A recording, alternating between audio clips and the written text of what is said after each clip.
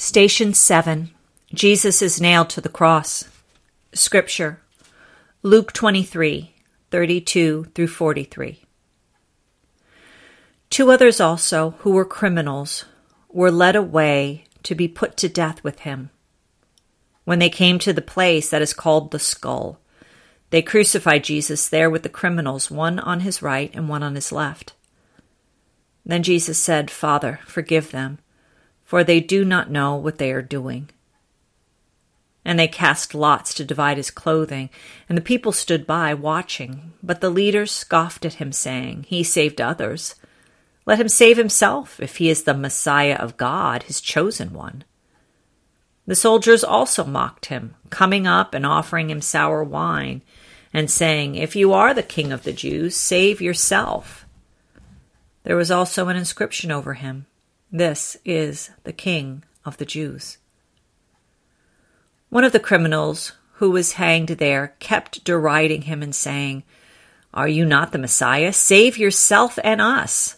But the other rebuked him, saying, "Do you not fear God, since we are under the same sentence of condemnation? And we indeed have been condemned justly, for we are getting what we deserve for our deeds, but this man has done nothing wrong." Then he said, "Jesus, remember me when you come into your kingdom." And he replied, "Truly, I tell you, today you will be with me in paradise." Reflection. In Station 7, we see the terribleness of the cross. Not only does Jesus suffer physically as he is nailed to the cross, but soldiers, leaders, and criminals mock him. If you look at the art, you can see Jesus' arm and the nail in his hand. His suffering must have been immense, yet he offers forgiveness in the midst of his pain. He says, "Father, forgive them, for they do not know what they are doing."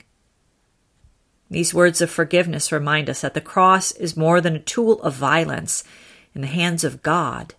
The cross is one of love and new life. Over these weeks, we have studied the meaning of the cross. We have learned that God did many things in the cross. In the cross, Jesus takes our place, sets us free, shows us how to live, restores our relationships, makes us clean, and gives us victory. The cross is multifaceted, showing us from many angles that God's love is made real. Let us pray. Jesus, you prayed for those who mocked you, offering them forgiveness and a place with you in paradise. Your words show us the depth of your forgiveness and love. May we come close to your cross, find forgiveness for ourselves, and learn how to be the voice of forgiveness and new life for the world. Amen.